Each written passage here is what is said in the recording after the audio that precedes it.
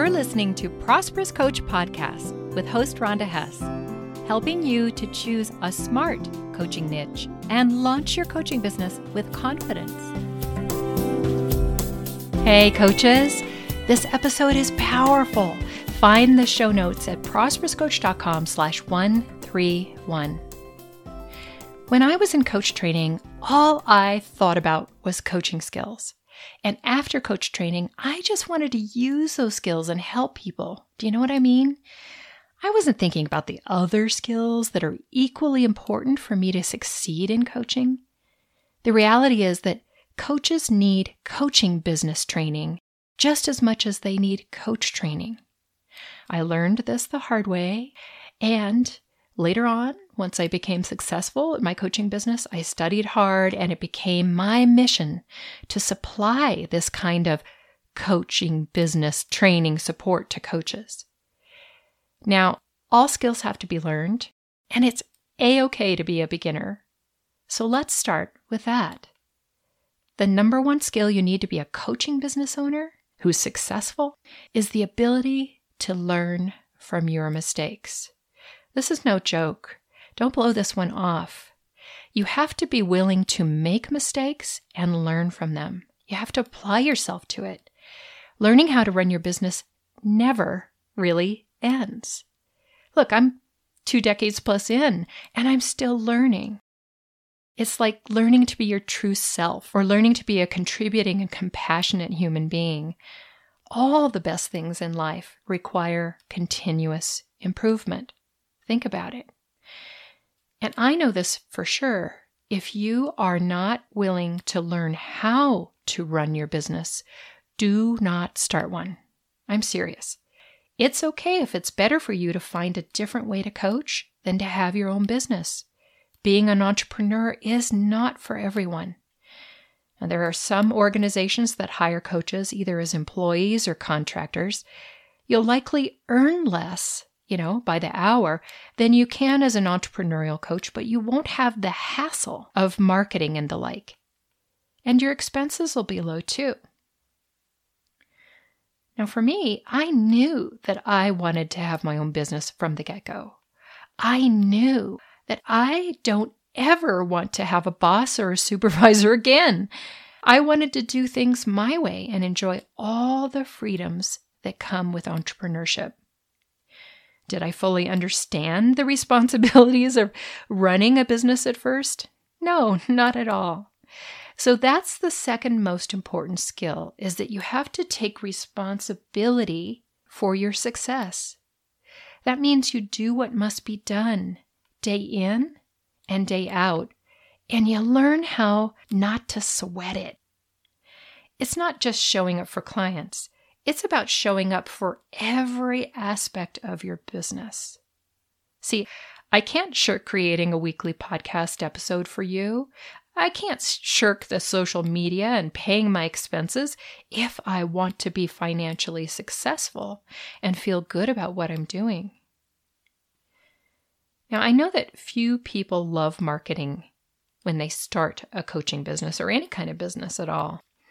I've learned to enjoy it because of the non-salesy way I do it, and this is what I teach coaches, is to be non-salesy in your approach to your messaging and marketing. Loads of coaches hate the idea of social media. I can't tell you how many times somebody has said to me, I'm fine with all the other aspects of building a business, but I don't want to do social media. And I say to them, okay, well, do you have a ready-made network of people longing to hire you already? Because if not, social media is just part of being an entrepreneur and attracting clients. And I'll go into this in another episode more in the future. If you decide to be a business owner, to be a coaching business owner, be responsible for yourself and your success every day. You'll be amazed how you start to like it more if you show up for it. The number 3 skill is communication, and not just any kind of communication. Timely, thoughtful, respectful communication. That seems obvious, right? But it's really interesting to me how good coaching doesn't necessarily translate to good communication in other ways. For example, quality written communication is just as important in your business as those verbal moments with a client in a coaching call. So you want to set a goal to get increasingly better at written communication. It's a huge part of running any type of a business. And, most of my clients come to me and they say, oh, I'm not a good writer, but I find out really quickly they're a lot better than they think they are. And with just a few tips and tools and mindset shifts, they become really good writers. And that just opens up all these doors and windows for them because writing is a gateway skill. So the fourth skill that you need is to respect yourself and respect others. This isn't always easy, and I fail at it from time to time. I'm working on it. How can you show your self-respect? Well, first, you give your full attention to what's most important to you.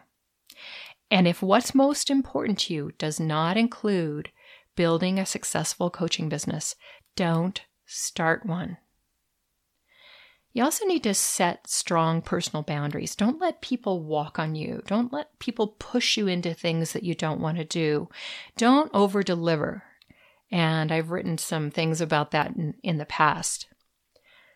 Do what's right for you and learn to be yourself. That's part of being respectful to yourself. So how do you show respect for others? Well, you show up on time. You're responsive and compassionate. You show gratitude and kindness. The number 5 top skill for being successful at your coaching business is decisiveness.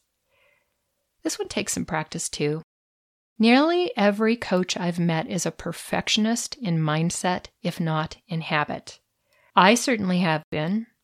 There's a tendency to overanalyze, to second guess, to trust friends over themselves and the experts they hire, and then to slide back after making a decision. It's really important to learn not to do this. One of the things I teach my VIP clients is the concept of getting to good enough quickly. That is not sloppy work, it's working smart. And it's critical to be agile in your business to succeed. You need to get to market, right? And so if you're sitting around dithering over a tiny little project for weeks, how are you possibly going to handle a business where you've got, a dozen clients and a podcast to put out every week? You've got to be able to move quickly.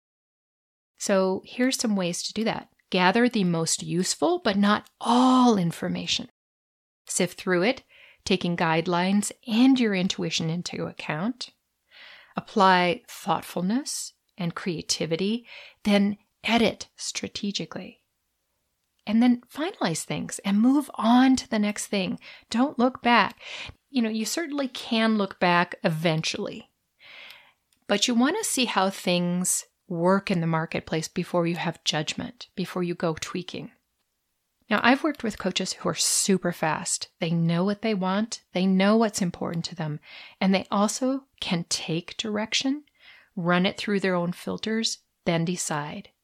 That decisiveness is a highly prized thing in the marketplace. To your clients, to your prospects, because when you show up in the world decisive, and when it's clear that everything that you've created is congruent, then that speaks miles. It's better to move forward with an educated guess than it is to endlessly study, mull, agonize, and slowly get to market. That's how perfectionism holds you back. So I want you to imagine this. Your business is full with clients. You have a well-oiled machine for all the admin and marketing you need to do. Are you going to take weeks to accomplish one task? No way. You get to good enough and you move on.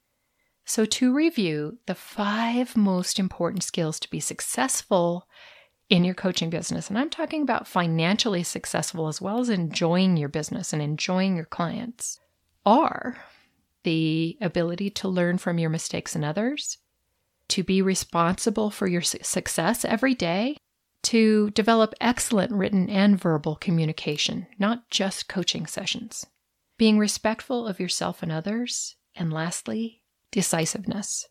There are lots of skills to have, but I want you to know that these 5 things, if you can master these, you can master anything.